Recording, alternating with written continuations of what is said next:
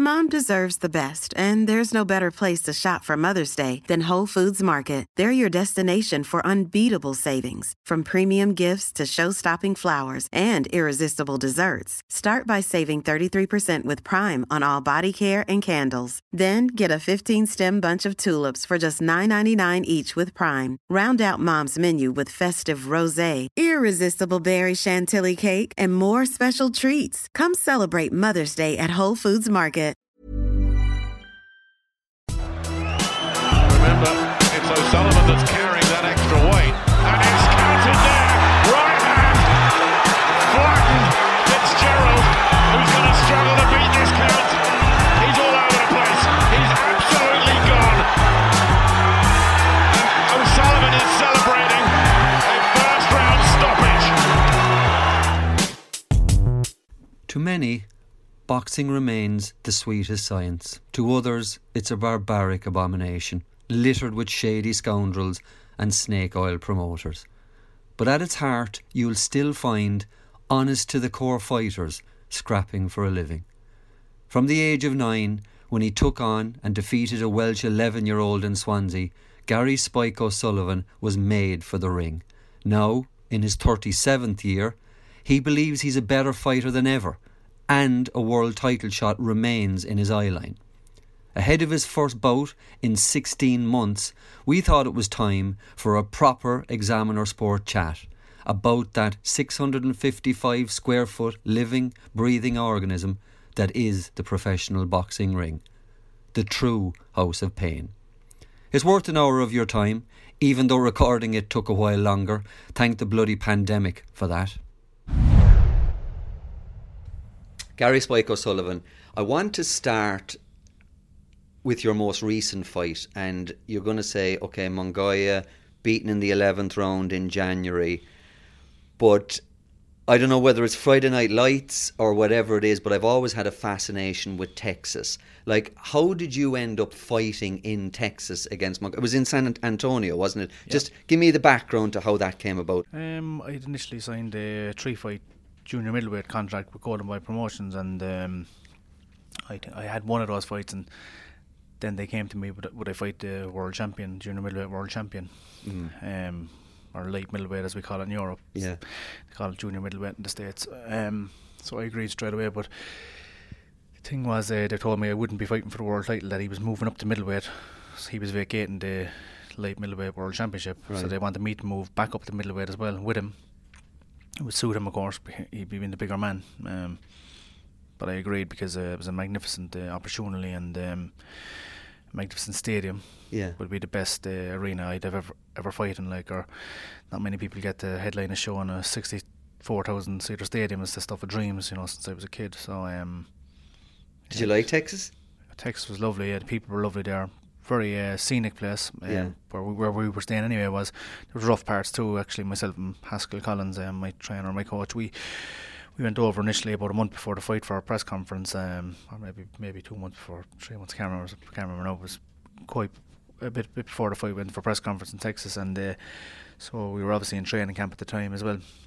And we got up out of our hotel and we went for a run the next morning because I needed to be training. But we went down a pretty rough place. It was, this was in San Antonio now, wasn't it? Yeah, a lot of drugs there and stuff like that. You could see it, like the houses were looking rough. I think I seen a lady in her 50s with one of those 1 litre cans of beer. It was about, I don't know, 8:30 in the morning, 7:30 in the morning. I can't remember. It was quite early anyway. But there he was, drinking a 1 litre can of beer, at that time of the morning. And I can imagine as well, Spike, even in January, San Antonio could be quite humid. Is that right? Would it have been warm at the time? Yeah, I think it was quite warm. Not as warm, obviously, as it would have been in the summer, but it was warm enough. But I fought in many places all around the world, and I never leave any of that distract me. I just mind over matter with everything. I fought in Quebec one time. It was minus 30 chill breeze. It was unbelievable, but I enjoyed every moment of all those things, experiences in life, and it's great to experience it. And I wouldn't care. I'd fight out in the minus 30 in my underpants, or out in the Vegas in the desert. It doesn't bother me. I just... And explain to me, because I'm fascinated, everything would have been against you. I mean, we talk about in all sports home court advantage, fighting you fought in Neptune Stadium, so you know what it's like to have it. So when you're going to Texas and you're literally going to somewhere you've never been before, and your entourage is probably the only thing that's supporting you, like how difficult, how steeper does that make the task? I relish that, but I have to give a couple of lads from Cork a shout out. They came to the fight like as well, and there's actually good Irish contingent in Texas, believe it or not, and there was a good few Irish came as well, but obviously they were outnumbered significantly by the Mexicans.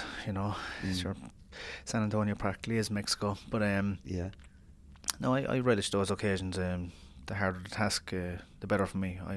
I love that. Yeah, because I was just going to say, I mean, and we're going to talk about several examples.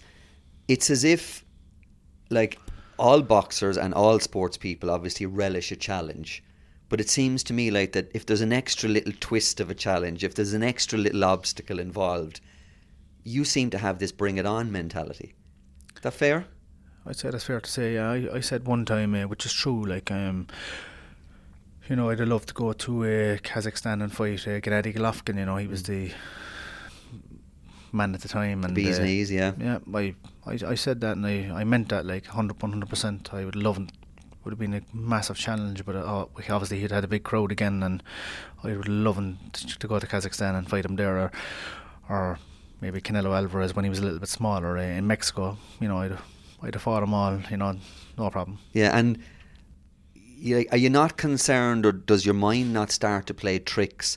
Like people who are away, they're talking about, the home guy's going to get the advantage. The refs are going to be obviously seeing him more than me, so I need to actually even win by more. Like, do those things not start actually trying to, say to yourself, this isn't going to work out for me? No, I always very confident. Always believe I'd win every single fight I've ever had, or anyone I've ever challenged. I always believe I can win. Always very confident and believe in myself. And now I do know. I've most of the time in all my big fights I've been in the away corner and had to go to their backyards. Every single champion I fought like that, I actually fought them in their own backyards. That's right. And another thing was they were all bigger men than me as well, because I'm a light middleweight myself and they were all middleweights. But I always still believed I could win the fights. I didn't always, but I won a lot of them. But explain to the uninitiated like myself, light middleweight is 154 pounds, middleweight is 160 pounds, and you think to yourself, that's not even half a stone, it's 6 pounds. Can it actually, Spike, make that much of a difference, and does it make that much of a difference? It does. The thing is, they're much bigger men than other. In high quality athletes like that, it's like my father said to me before. He made a great point. For example, if you take a racehorse, a magnificent animal with 4 incredibly powerful legs, if you put 2 pounds on a horse like that, he could lose a race.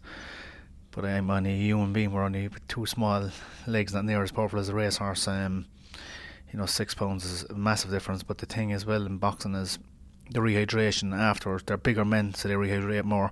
When I fought Lemieux, for example, in Las Vegas, he was on the night 18 or 19 pounds heavier than me. It's absolutely... How come? Just a bigger man, and but he still had to be 160 or less. Yeah, on the day of the weigh-in, but I didn't have to dehydrate or anything. I can make a middleweight easily the majority of the time. If I had a proper training camp, which I did for that, I made it very, very easily. I was able to have a cup of coffee in the morning before the weigh-in, whereas he was in hot baths, Epsom salt baths, and in the sauna. I was when I fought in Quebec, he fought that night also. He fought Buddy Joe Saunders that night. I remember him distinctly crawling like a slug out of the sauna. He struggled to make weight so much. Very, very big for middleweight. But as I say, he came into the ring then. I think he was about 12 stone 9 when we weighed in the day before, 11.6 was something like that. He was 18 or 19 pounds heavier than me anyway. Wow, okay. I'm going to come back to that fight.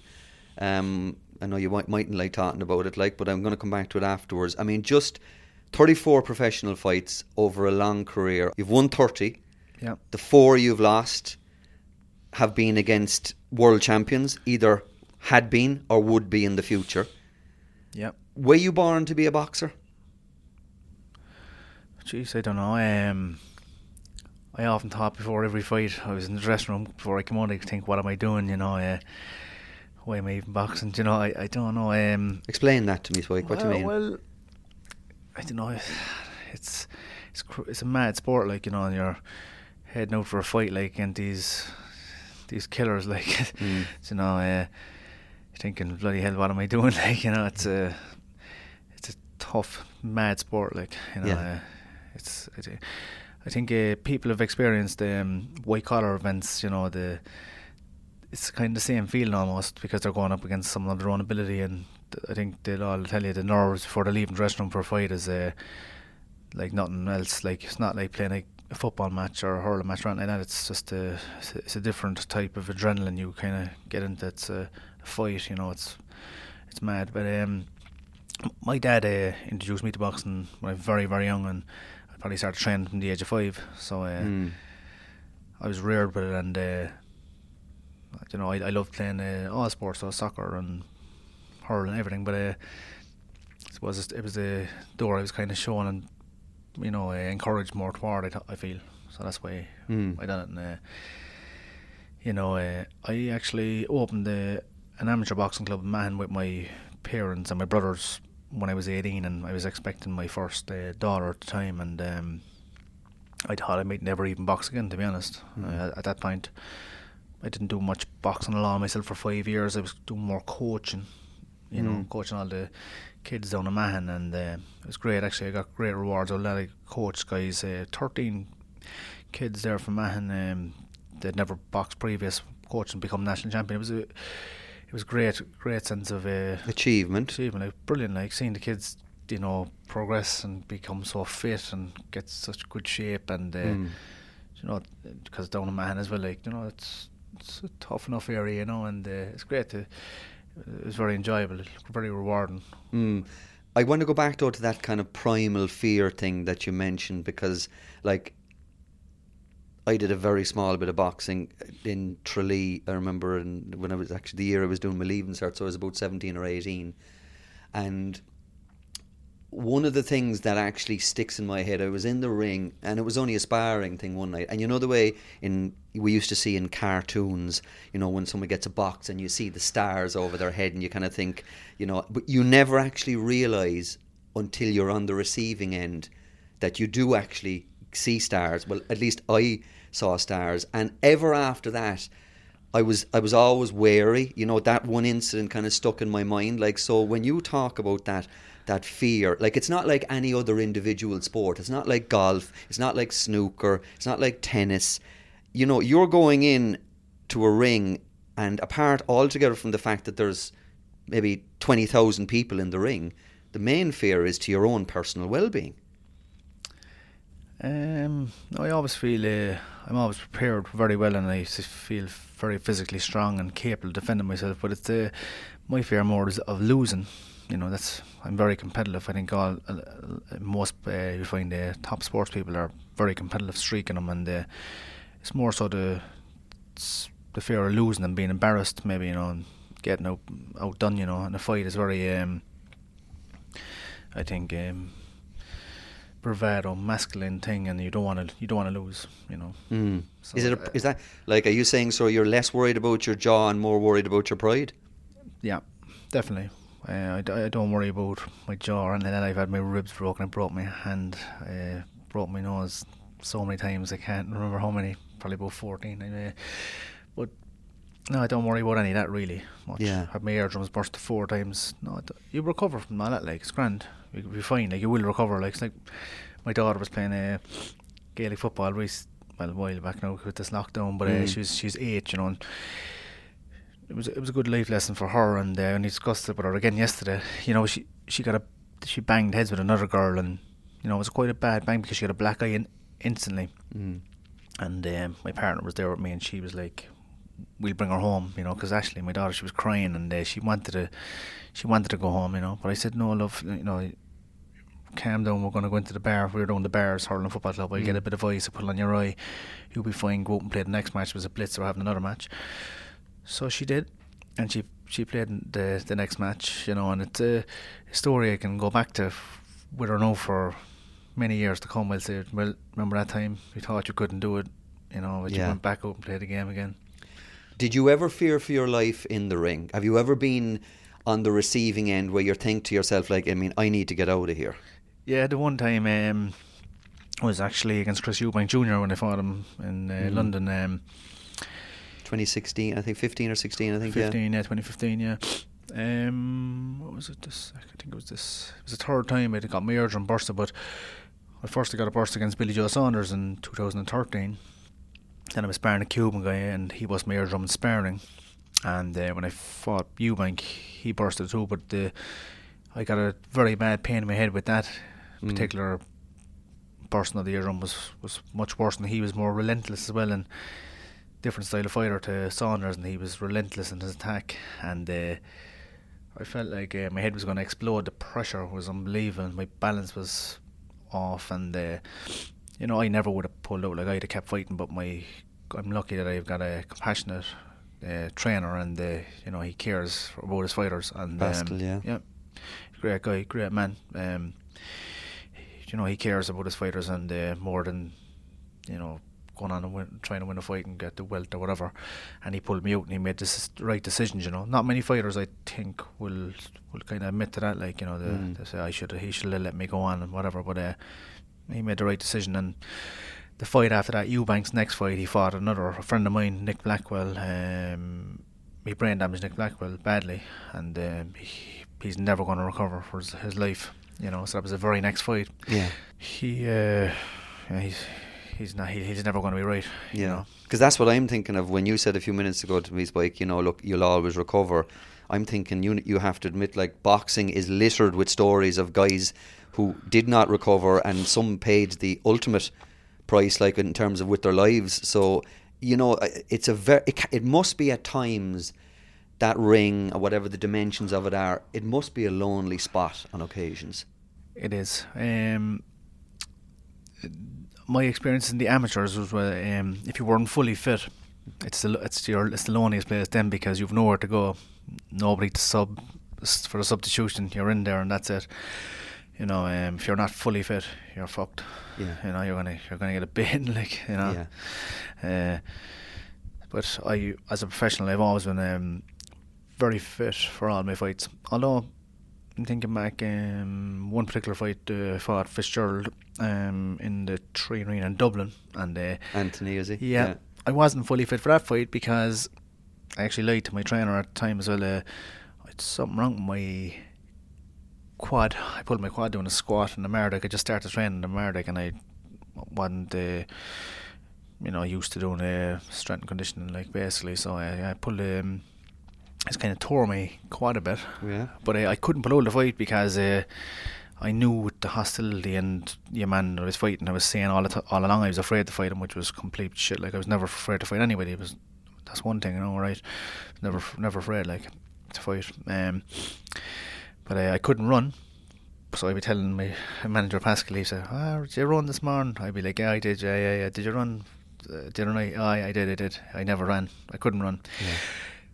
But I just went and done about 2 or 3 mile runs just for psychological hobbled along to myself. I was thinking just to say I done my running, you know. I didn't, like, but yeah. It was good so that you took him out in the first round that night. Yeah, it was. Pascal said that to me as well. He said, like, you were lucky you hardly took him out in the first round that time, because as your fitness might be there as it went on. But I trained very hard, like, in sparring and on the punch bag, you know, so I felt like I was fairly fit, but I didn't get my road work in for that fight. I couldn't.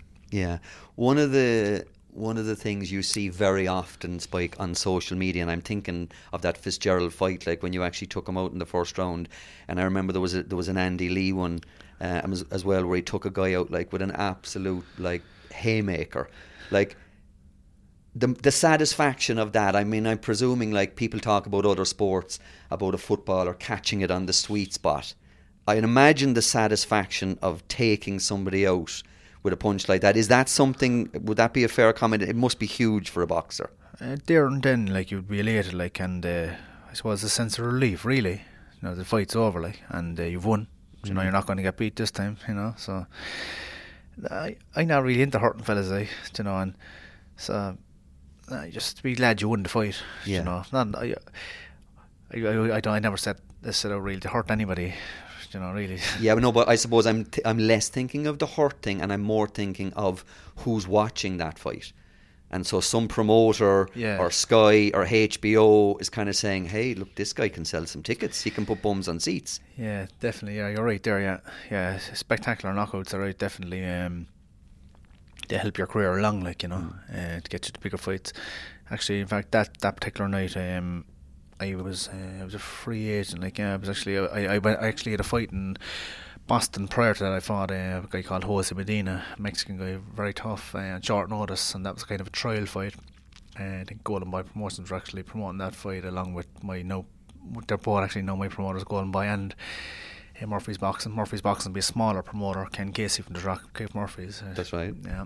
I'm still with them and will be to the day I retire. You know, they've always been very good to me, and I've got a great relationship with them. And you know, but I took that fight kind of on trial, and I think what they didn't really look into enough was I took it on very short notice. But I suppose they expect professionals to be staying ready and in the gym, something I haven't always done in my career. And you know, I wasn't in shape for that fight, but I took it anyway because of the opportunity. And so I went there, but I had a brawl with a man. Like, there was not much skill at all involved. Like, you know, we were like nearly in a barroom brawl. Like, right. Beat the shit out of each other for the duration of the fight. It was hard. Like, but I remember it was hot over there, and I was dehydrated, and I felt like shit. I remember going into this. I'd come back after the first round. My gum shield, I was so dehydrated, it was stuck to my gums. Like, I felt fucking dry out. Like, and I was bollocks. Pascal kept me going and motivated me to go and fight another round, and bite down the gum shield. And I won the fight. It was a tough one. Like, Points, yeah. 12. Would you go 12? No, it was only 6 rounds. Oh, 6 rounds. Okay. Thank God. Fuck it. I definitely would have got a banger right there as well. Yeah. But, geez, after the fight I felt a bit dehydrated. I remember I had a tightening on my chest, actually, a bit of a cramp. Like, it was just through dehydration. Like, I thought I was getting a banger. Like, and I said to myself, I had a meeting with myself, as I like to say. Like, I said, fuck it. I said I'm not going boxing no more, because there was no agreement for a fight purse, and I wasn't sure what I was getting. It was just kind of a trial, and the amount of money was an embarrassment. Like, and I thought to myself, jeez, I have kids at home. Like, I nearly died here tonight for that money, and what I'm going back was an embarrassment. I'm done. But boxing, I was thinking, but again, like, just maybe it was my destiny. You know, to box. Pascal, my trainer, he called me up again and said, sorry, do you only I hadn't said that to him at this stage, like, but I was contemplating just packing it in, and he said to me, which was the one fight probably could lure me out of my own self-retirement, he said, will you fight Anthony Fitzgerald, who had been harassing me for 5 years, saying I didn't have the balls to fight him and blah blah blah, which was, as I said before, was never the case. But he was a good boxer himself, actually. Like, and you know, you couldn't be guaranteed to win. It was a 50-50 fight when we were going into the fight. Like, I mean, he'd taken Andy Lee the distance, and Hassan the Dam, the guy to beat Andy Lee. He was a good fighter, Anthony Fitzgerald. And as I say, but the one fight probably I felt like I needed to. Was it because it was personal? Yeah, it was personal, that one. Yeah. He was being very personal, and his insults, like, taking it too far, I think, you know. So yeah, I felt like I needed to deal with that. So I agreed to that fight, and also it was on Sky Sports, which appealed to me because I'd always grown up watching Sky Sports, and I'd never had the opportunity to fight in Sky, so I thought, magnificent, I'd love it. I'll have that. So I fought him, and I knocked him out, knockout of the year 2014. I remember it. Yeah. You were actually even up on the ropes before the ref had even counted him out. That's right. Yeah, I knew he was gone. It was a hard punch. You know, I actually did bet on that one as well. 50-1 first round knockout. I put £100 in. It was nice bonus for myself. Nice. Yeah. Nice. Jeez, but I always liked Eddie Hearn a lot. Great respect from always got on very well with him, and I remember at the time he signed 2 of my stable mates. I think they're still with him, actually. Luke Keeler and John O'Carroll. They were in my gym at the time, and same gym as myself at the time, and they both fought in the car. But he said, Eddie Hearn said to my trainer Pascal, he said, look, after that knockout, I won't be able to get anyone in the UK to fight Spike. You're best off going to America, trying to get him fights out there. Why wouldn't you get anyone in the UK? it was just the fashion I knocked him out, and it was pretty devastating. Like, You mean people are kind of going, hey, we don't want our boy in the ring with Spike? Yeah, pretty much. Yeah, okay. At that very time, like, it's just, I suppose, like, a striker, if he's banging in 3 or 4 goals, like, and doing magnificently, everyone wants to sign him, but he mightn't turn out to be the best in the end. Like, but at that time, I had that spectacular knockout, and Eddie Hearn, he said, "Geez, I think you need. I'd like to sign him, like, but I think he'd be just sitting on the shelf here in the UK and in Ireland, so you need to try and bring him to the States or whatever." Fortunately for me that night, another twist of fate, luck for me. During the quarter of an NFL, there was an advertisement, or Rampage Jackson and some woman, they were talking about my knockout, and because there was a stool thrown at me after the fight, and it made for great TV, and with a lot of eyes on it. A lot of eyes on it, yeah. Yeah. And then that's how I think. Well, after that knockout, I had the fight with the Mexican prior to that, and didn't really shine. As I said, wasn't really fit. Came in short notice in the fight and cutting weight, and didn't look the bee's knees. But I did then in the Fitzgerald fight, and Ken Casey actually, he did like my fight against the Mexican. They got Golden Boy, or the mecca of boxing, I suppose. And Oscar De La Hoya. Yeah, they didn't really see the potential in me at the time. As I said, they probably expect all fighters to be staying fit and coming in, and maybe they thought that was all I had at that time, which went on to prove not to be the case. But Ken Casey liked my barroom brawl style fight, and then he seen the Fitzgerald fight, and that kind of, he said, bloody, we'll bring him back again. So I got another opportunity to go back, and kind of got a bit of a trial again with Ken, and it was great. I fought in a lovely stadium in where was it, Melrose in Boston. Class. It was like a scene from The Gladiator. Such a cool place. It was smaller, obviously. It was a small place. It was class though.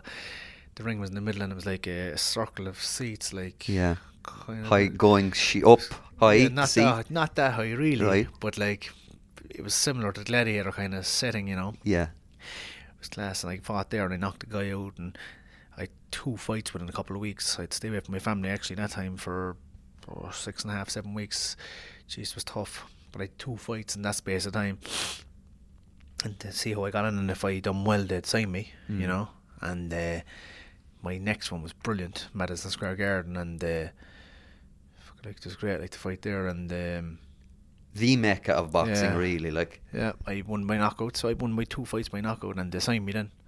But like, it was good, and then They signed you to a 3-fight deal, I think. At that time, I can't remember now, to be honest.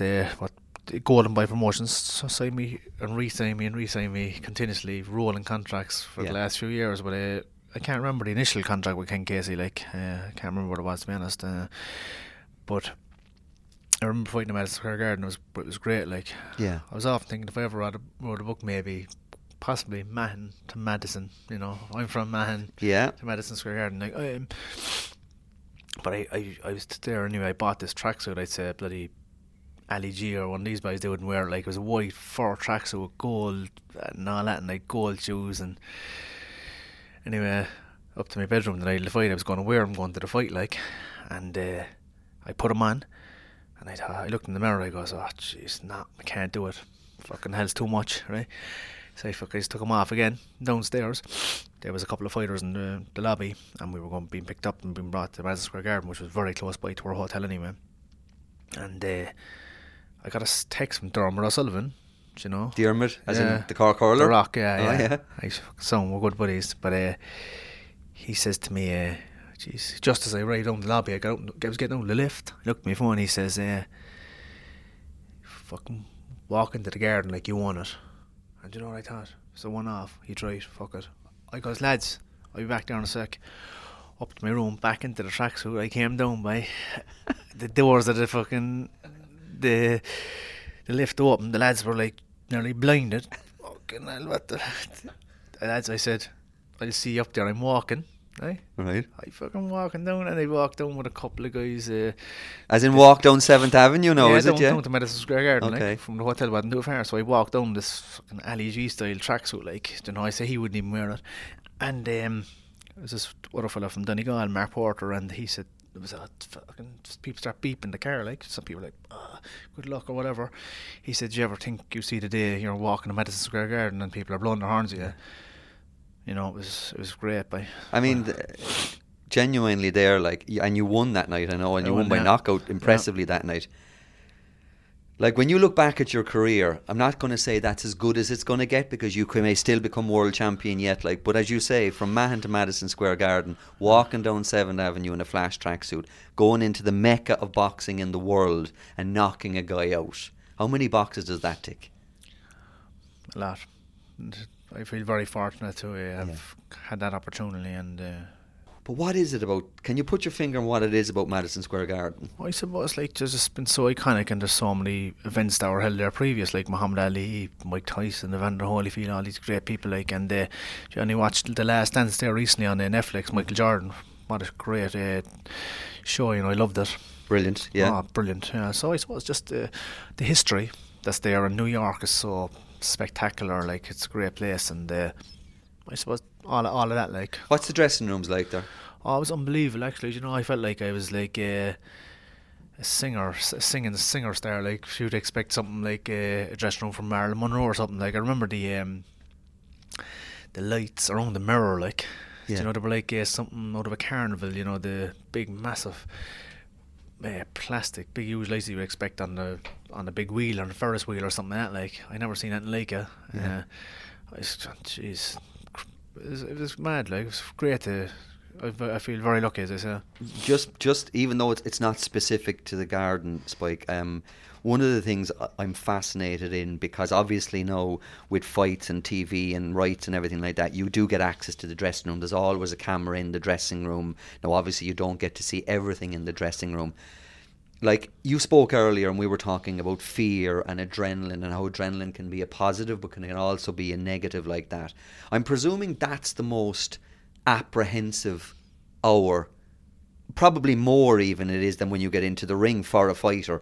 That thing before you break open the doors and head for the ring. Can you talk to me about that? Yeah, it's definitely an apprehension, like, you'd be tense, like, and nervous of losing, like, definitely, would you? I think it's a fairly unique in sport anyway, I think, like, you know. I suppose, like, it's not the end of the world, like, you know. I suppose there is more things you could be more anxious in life that are more important, like, you know, but it is it's intense, you know. Yeah. Do you ever look around at the people who are with you in the dressing room before a fight and then compare it to the people who are in the dressing room after a fight when you lose? I've always had a good team, people that really care about me. That's what I love about my team, and I'm very loyal to them, and I never leave them. So my team have always been there for me. Win, lose or draw, yeah, I've got a great team, and people that really cared about me. I've been very lucky that way, like, you know. Yeah. So I'm one of the fortunate ones. I've read books about other fellas that weren't so fortunate, you know, there's no one there. The hangers on. Yeah, but not me. I've always had a very good team, like, you know. My sponsor, Conal Thomas, actually, he goes to all my fights in America. Like, he's from Donegal originally, but lives in Cork longer than I'm alive. He's always been there, and my trainer Pascal's always there, no matter what. Okay, and your partner, does she? Do you know what? She'd be very nervous. She'd be sick. She'd be sick, like. I can get that. Nights to fight, so she doesn't go anymore. She doesn't watch anymore. She finds it very hard. You know, she'd be actually very, very nervous, and I think she feels, I think she throws up sometimes, and she actually rang me that time, actually, before the Fitzgerald fight. That's one thing that really fucking annoyed me, actually, as well, about him, like, and about the animosity and all that before the fight, and it was too much. But she was scheduled to come to Dublin for the fight, and, you know,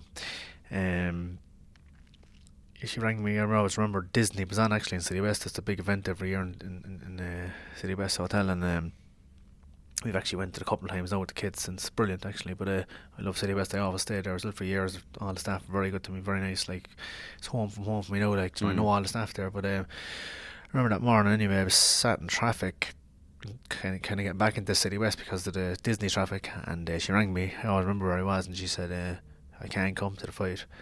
I was expecting her up within hours, and she said, I said, why not?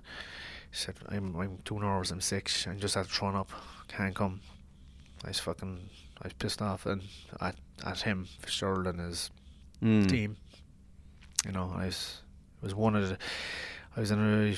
But what was the difference with that one, Spike? Why did she feel? I mean, she literally physically threw up. So what was the difference there? Like, did she fear for your well-being? Yeah, she did. Yeah.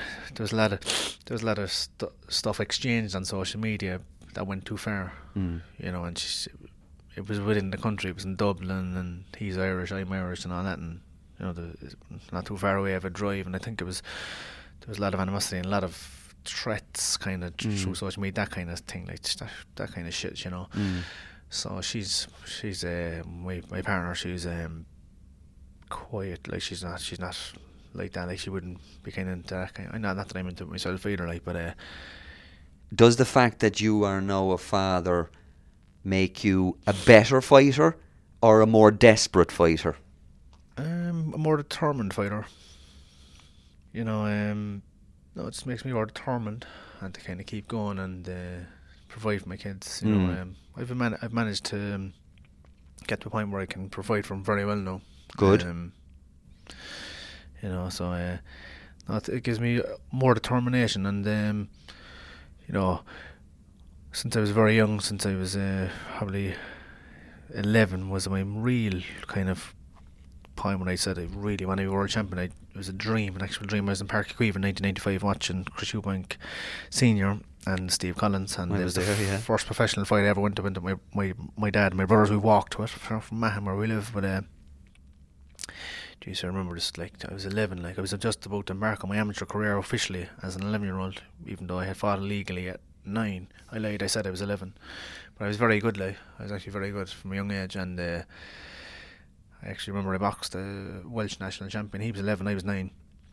I beat him in a round in Swansea, you know. So but yeah, I remember that being in Park Equive and looking at the fight, and I was just saying, I wish that was me. Like, he was an Irishman. He beat was my favourite fighter, Chris Eubank Senior. Loved him. His style, panache, brilliant. And he watched them fights again recently a couple of times during lockdown. Great, man, just great to watch. Like, fantastic. The one in Mill Street. And actually, funny enough, Chris Eubank Senior sent me a message during the week asking me for a phone number.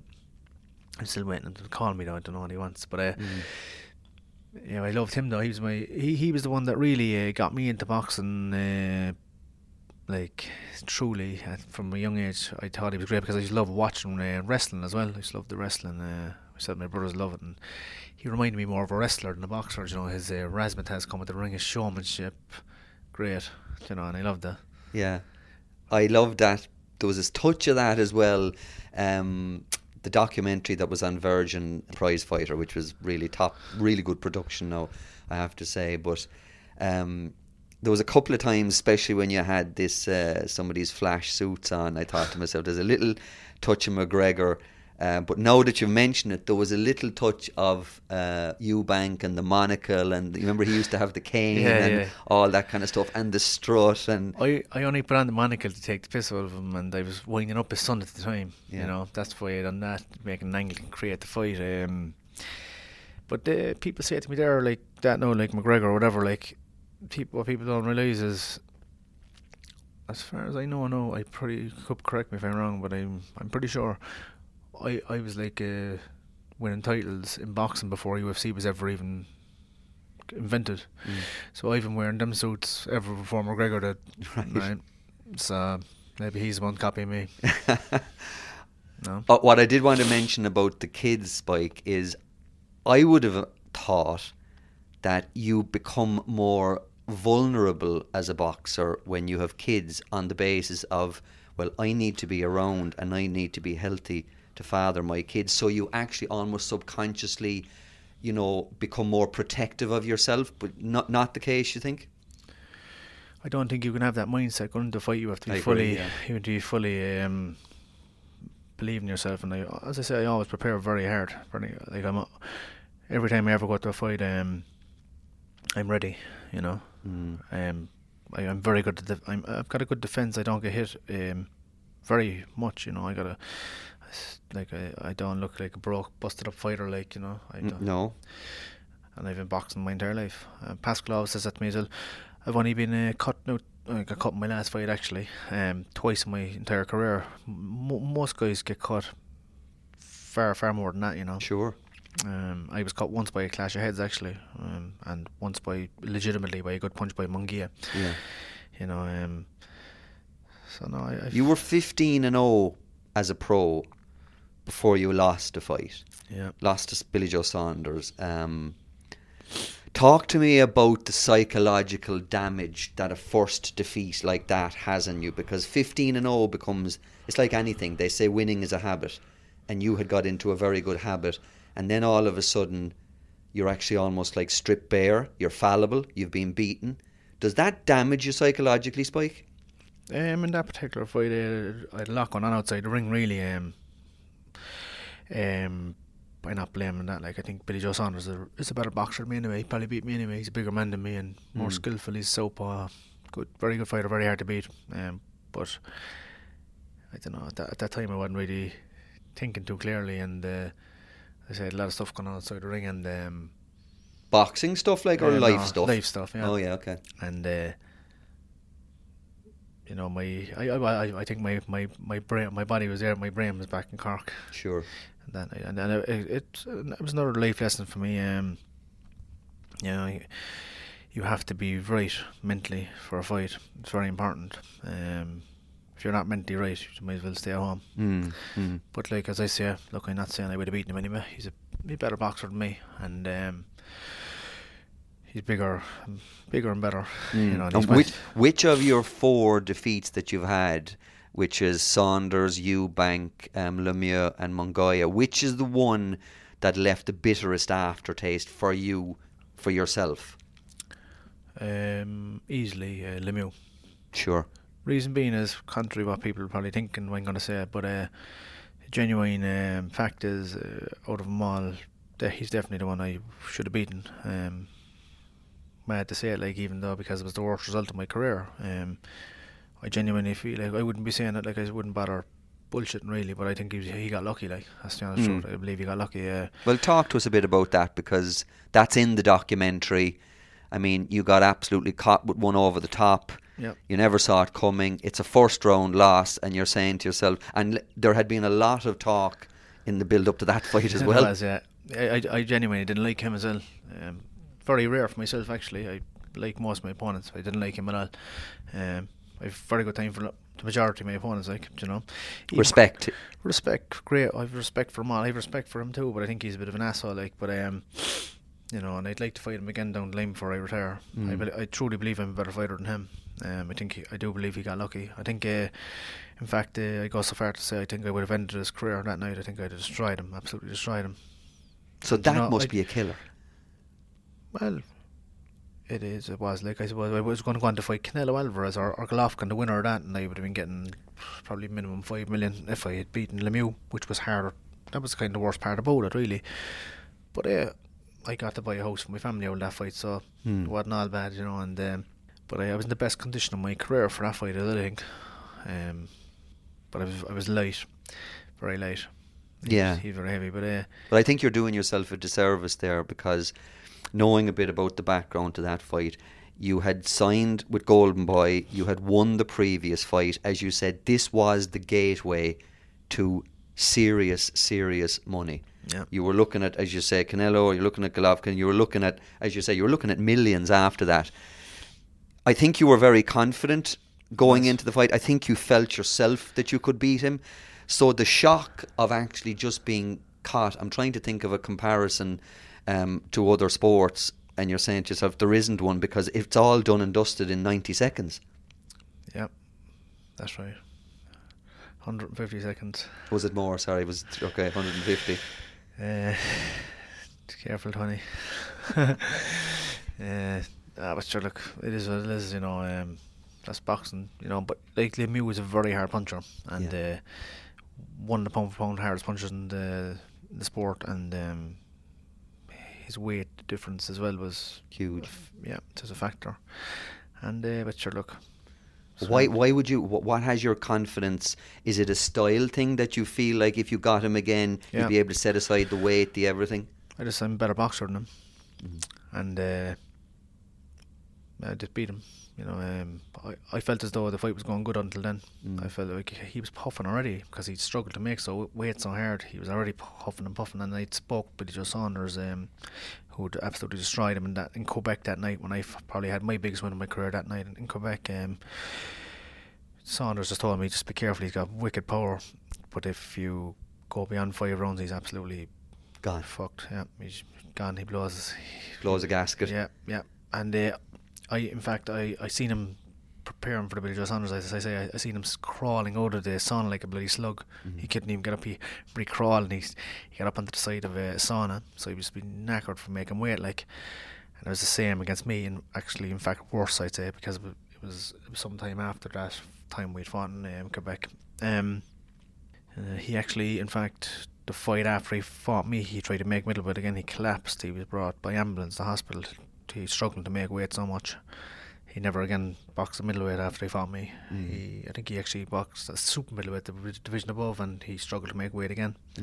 You know, so he's too big for the division, like, really.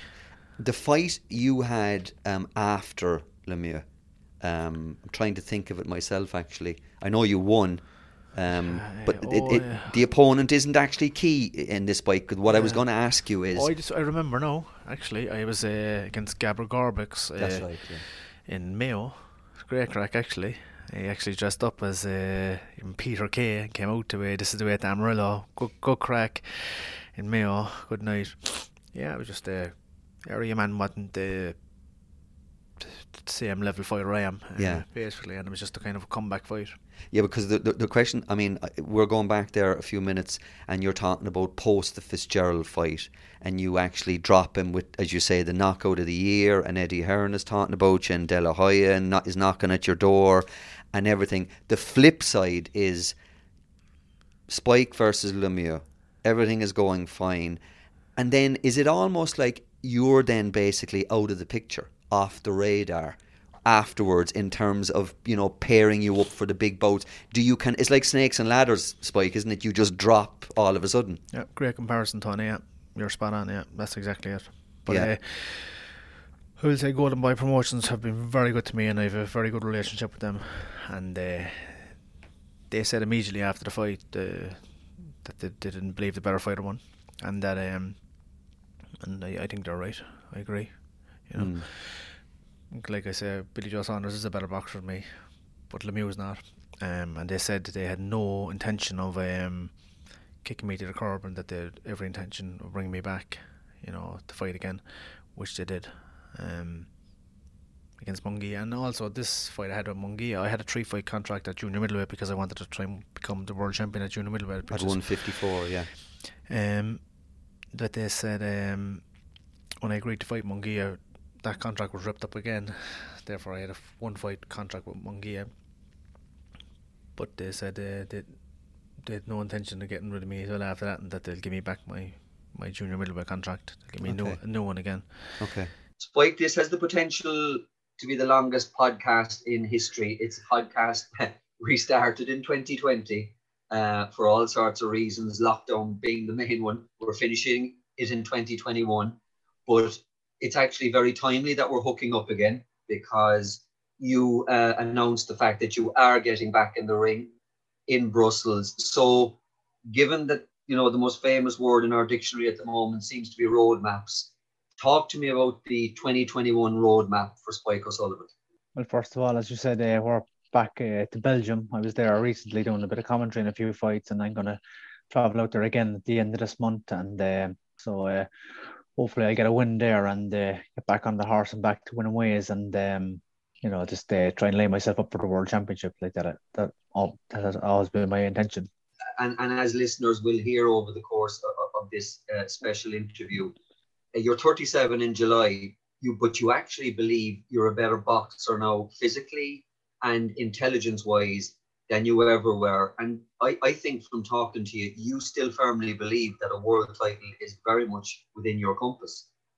Oh, without doubt. And Tony, I'm very glad to inform you. I feel even better now than I did the last time I spoke to you. Through the lockdown, I've been training away, continuing to train and doing lots of weights, and I feel stronger than ever. And my running times have improved. I'm the best runner that I ever was, and I used to hate running, but I put on a lot of weight as well, going back in probably the first lockdown, and out of necessity, I had to take up a lot of running, like to try and get the weight back down. It was a mammoth task, and it was tough. It was mentally very daunting, but I took it on, and as I progressed through time, actually I got a condition, plantar fasciitis during it, which kind of hindered me for a bit. I had to take about 6 weeks out, but I got new footwear and I got a foot massage machine that ratified that, and I'm back running since then, and I'm starting to enjoy my running more than ever, and I'm doing the best times I've ever done in the longest distances, and I just think my all-round game is continuing to get better and better. Just give us a little sense. I know obviously these things are very much up in the air, and more often than not at the behest of promoters and opponents and that kind of stuff. But just give me a sense of how you'd like your 2021 calendar to actually roll out. Well, first of all, I've got to look at this fight and, hopefully get the win there, as you say. I'm looking forward to that, and I'll be aiming towards the world title. Hopefully that's what I'd like to achieve within the year before this Christmas. I'd like to become champion of the world, and that's my intention, and I'm going to do my utmost to achieve that. I'm looking forward to the trip to Belgium. Really nice people out there. The last time I was out there, we were in a place called Charleroi, which is deemed the ugliest city in the world, which I wouldn't agree at all with. It's a good place, but we're going to fight in Liège, I think, this time. So that's great. I love that. Just new experiences in different parts of the world, and getting to travel around, and I look forward to it. And you're confident you'll make 154 for the fight? Yeah, I'm very confident I'll make it. Yeah, it's a bit of a task, but I believe I will get there. Yeah. If you make 154, you're going to bring that extra power to that division, and I presume that extra degree of confidence. Without doubt, yeah. I've never been beaten at 154 pounds. I've only been beaten at 160 pounds on 4 occasions, and they were by 4 world champions. So I'm very, very confident that at 154 that I can beat anybody. I mean, again, I know these things are arbitrary in terms of decision, but you say like that by the end of the year, you want to be fighting for a world title. How many, do you think that can really happen realistically, or do you think you're going to have to fight again to achieve that? I think I may have to fight again prior to fighting for the world title to achieve that. But I think it's realistic that I could fight for the world title before the end of the year. But I have a very positive mindset, and it wouldn't faze me if I don't. I believe it's my destiny to become world champion, and it's my intention to fight for maybe another 7 years. I'd like to serve 20 years as a professional boxer, and I believe I continue to get better all the time. And as I say, I'm probably fitter than ever right now, and I believe the best is yet to come. I truly believe that. Genuinely, Spike, from the outside, my concern looking at anybody that isn't just a boxer is ring rustiness. You know yourself, you know your way around the ring better than anybody, but when you haven't fought, I'm presuming since January 2020, if I'm right, there has to be a concern about ring rustiness.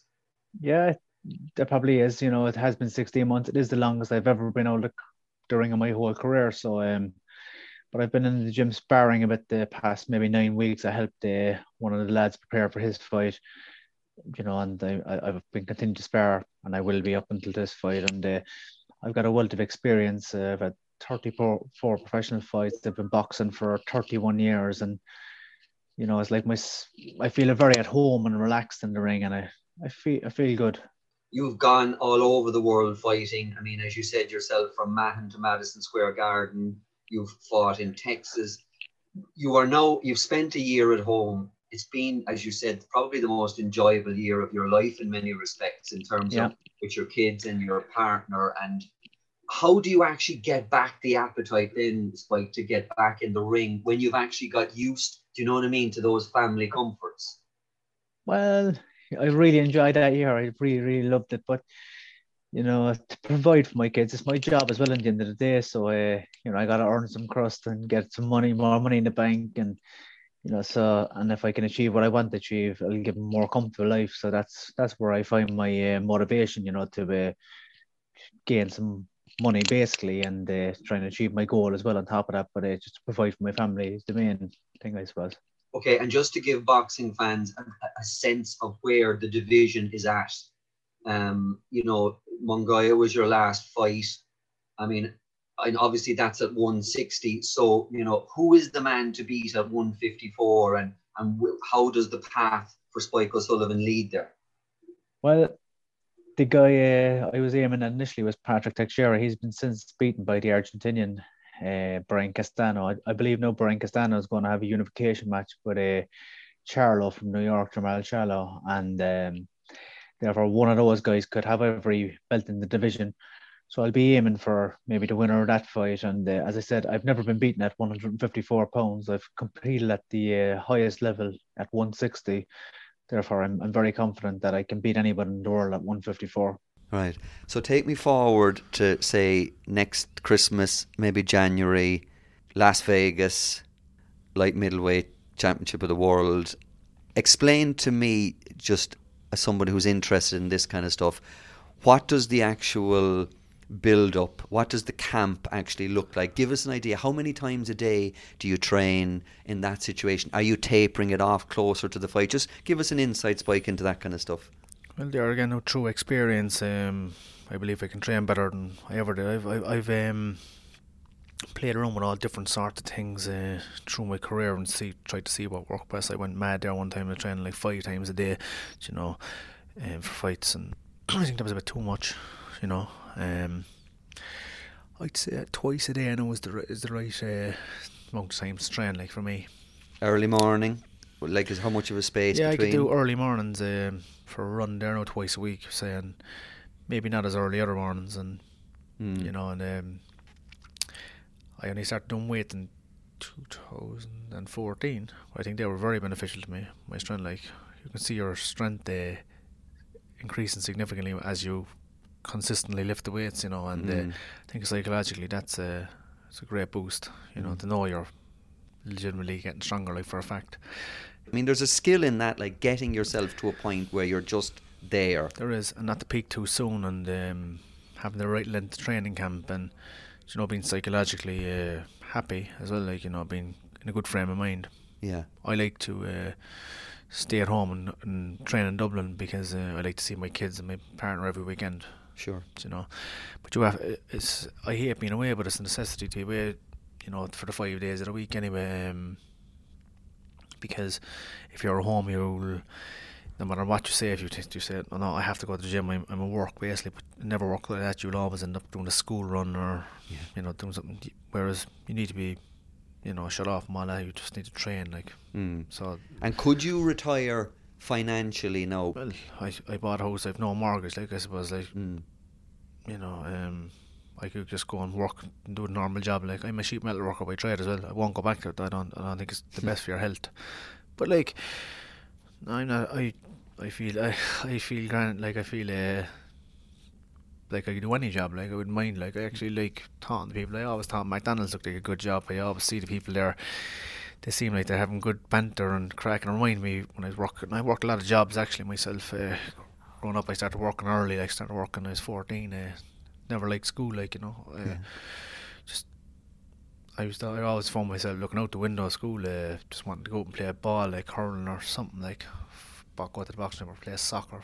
I just didn't like school. Like, it just wasn't for me. Unfortunately, I wish it was. You know, I'd recommend to everybody to do the Leaving Cert. Like, I didn't do the Leaving Cert. I left, but I regret it. But at the time, I just didn't have time for it. I didn't like it, like. You know, but I went working in the butchers in Super Value when I was 14, and from there to Texaco, down Mahon Skier Road there, working there for a few months. I worked in Lidl, and where else did I work? Then I done my trade after that. I worked in a tile centre as well before that. Okay. You know, So I mean, look, everybody, obviously, you're very well known in Cork and Ireland, and I think that there's actually quite a bit of pride about you in Cork. I mean, you know, Cork people about their own. Yeah. They're actually really like. But I mean, do you ever actually run into like trouble? You know, because let's face it, there's always going to be assholes out there want a little bit of a rub off Spike O'Sullivan in the pub, and you know what I mean. I mean, do you have the facility and the ability just to laugh at that and walk away, or is the nature of the beast kind of like, you know, go away now or you'll regret it? Sure. We came upon lots of that over the years, like, but sure, but not much anymore now. I think I'm fairly well established, and the people they respect me, and they like me, like, they don't want to fight me, like, you know, I find, like, you know. I wonder why. I know, sure, like, there's plenty bigger fellas out there than me, and you know, these days loads of fellas into wrestling and all that. I'm sure one of them could choke me out there some night, like, you know. But no, people respect me, they like me, I think, and I always get that, you know, feeling when I'm around Cork City, and if I ever go for a few drinks, like, you know, nearly all the bars, they nearly always give you a pint and all that, like. Yeah. I find it's always it's very nice, actually. I had a friend there, no, I wouldn't mention his name, but we were walking down the street there one day, like, a few years ago now, like, before I got the money to get my house and all that, like, I didn't have much myself at all, like, and he said to me, like, he had a couple of houses, like, with no mortgages, and he had a few million in the bank as well, and we were walking down Patrick Street, and fucking, like, a load of people saying hello to you, like, and he said to me, he goes, "No, Spike," he said, "I'd fucking swap you by all my houses, my millions in the bank for that," because you can't buy that. That's true. respect. Yeah, he's right. It's true, like. I feel very happy now. I'm not loaded, like, but I have a house and for my family, and I have a grand car, like, and I'm happy out, like. Has The Rock ever been in the ring? Tell me, you mentioned The Rock. Dermot. I mean, Jeez, I don't he know. strikes me as a guy who'd be able to take care of himself in the ring. I said that. I said he would, yeah. Definitely. Actually, he beat me in an arm wrestling match one night. Great crack. We were inside now. Where was it again? Next to Cubans there years ago. What was it called? It was a bar next to Cubans. It's not the same bar anymore. Right. Inside the pub anyway. Cubans hasn't been around in a while, yeah. No, it was alongside the Cubans. I can't remember. It was the kind of the side bar off Cubans, but there was a night there, a league of their own, Cork style, you know. Great crack now. I think John McHale from the Echo was actually MCing it, and it was Dermot anyway. He was in the opposing team to me. I think, you know, Tony O'Donoghue, Cork. I was with him on his team, and I can't remember who else was there, but Dermot anyway was in the other team. But it was bollocks at the end anyway. It was a draw officially, so they said they have to finish it off with an arm wrestling match. So it's a team member from each team, like, for fuck's sake, Dermot outweighed me by about 7 stone, the fucker. He beat me anyway. And you were able to show your face after that? I know. But did you play GA, tell me? Did you actually? I did. I only played GA there recently again. With what club would you be with? Ballinor. I played for there recently, but I played for the Bars. I played for Crease 3, you know, my school. But recently there I was going into Mahon Point Shopping Centre, and my friend there, he'd be kind of a selector down below in Ballinor, like, and decided, how long ago, 2-3 years ago, I said, not sure, but I was walking to me, he goes, "Come here, we're stuck for a few players there tonight. Playing down West Cork or something." This is football? Yeah, football. I goes, Junior B, no way. I said, fucking grand. I will, yeah, not a bother. I rang me all that. I said, "Listen, I'm going playing a Gaelic football match there anyway." Fucking great crack. Got into the team bus down to West Cork, and but there was a photographer from the Examiner, actually, matter of fact. I don't know who I got to suss that one out. Oh. Where did you play? I'm guessing full forward. I did, you're right, yeah. Yeah, you'd be a good man to win a ball, I'd say. Yeah, at that level anyway, you would, like, you'd be much fitter than them, like. But jeez, there was some photographer in the crowd and he took a picture of the bollocks. For fuck's sake, the next day I was in the Examiner, and I get a call from Pascal, I was manager. just going to say, "Yeah, what the fuck's going on down there? You're playing football." Yeah. Oh jeez, I said, "Well, I totally know that." I was in the Examiner. I played a hurling match then the following week. I actually got 4 goals in the match. No, shocking level again, like, but I was fairly good at sport, like, and but I had to come off injured. I had a chunk out of my bloody shin. Actually, took the full all the skin off, all the hair on the skin. I could see my shin bone. But my thumbs were swollen out badly. I was out in the gym for a while over it. you got to keep away from that hurling I'll stuff. never play hurling again over, like. Definitely. With that level though, you get more injuries, like, you know, fellas are fucking just swinging like aimlessly, like. I'm thinking back, just to finish, to that 9-year-old kid. you said something there which I thought to myself, wow, you were 9, you were in Swansea, you were beating an 11-year-old local kid. That, can you even remember, Spike, that time thinking to yourself, you know what, I must be pretty decent at this stuff? Oh, I knew I was decent. Sure, I was in the gym sparring all national champions in Ireland at the time. I was 9. The boys were 11 and 12, like, you know, up in the Glen. I actually got, funnily enough, I have a bit of a cauliflower there, and I got that at the age about 9 from a fella about 11 or 12, you know, national champion. It was hard sparring, like, at the time. Just there, just still there, like, there for life, I suppose. But you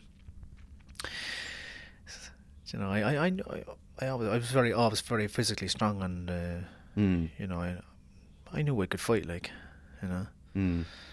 I guess the last thing I'll say to you, I'm thinking about that Virgin Media programme and The Prize Fighter, and there was a scene in it where you're inside in a swimming pool, you have a drink in your hand, you're after winning, life is good, and you're thinking to yourself, you know, like, it doesn't get much better than this. And you mentioned the Madison Square Garden thing, and then the very next fight, I think, was the Lemieux fight. Yeah, it was.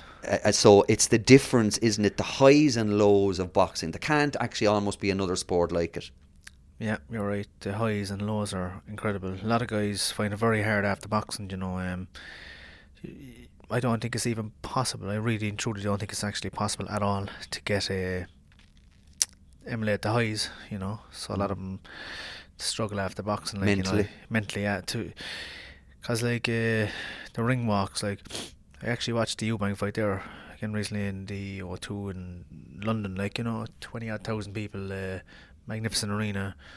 You know, I grew up watching on TV, and to be actually there doing it was a bit surreal. Actually, that particular fight was surreal because I grew up watching his father, Eubank Senior, on the TV with my father, and I always remember the chants of Eubank, you know, it was brilliant. It's what I grew up with, and I loved it. And you know, when I fought him, it was a bit surreal. It was the only time ever, actually, in my whole career that I ever kind of lost my trail of thought in the fight. When I heard the crowd, thousands of them, Eubank, you know, Englishman against an Irishman in London, bound to happen. Do you know what it was like? It was like being on the couch with my dad at home, watching, looking at the telly, fucking in the ring. Like, it brought me back to being on the couch with my dad watching the fights. Just, you know, really did.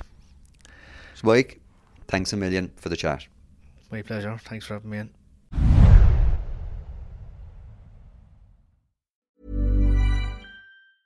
Even when we're on a budget, we still deserve nice things. Quince is a place to scoop up stunning high-end goods for 50 to 80% less than similar brands.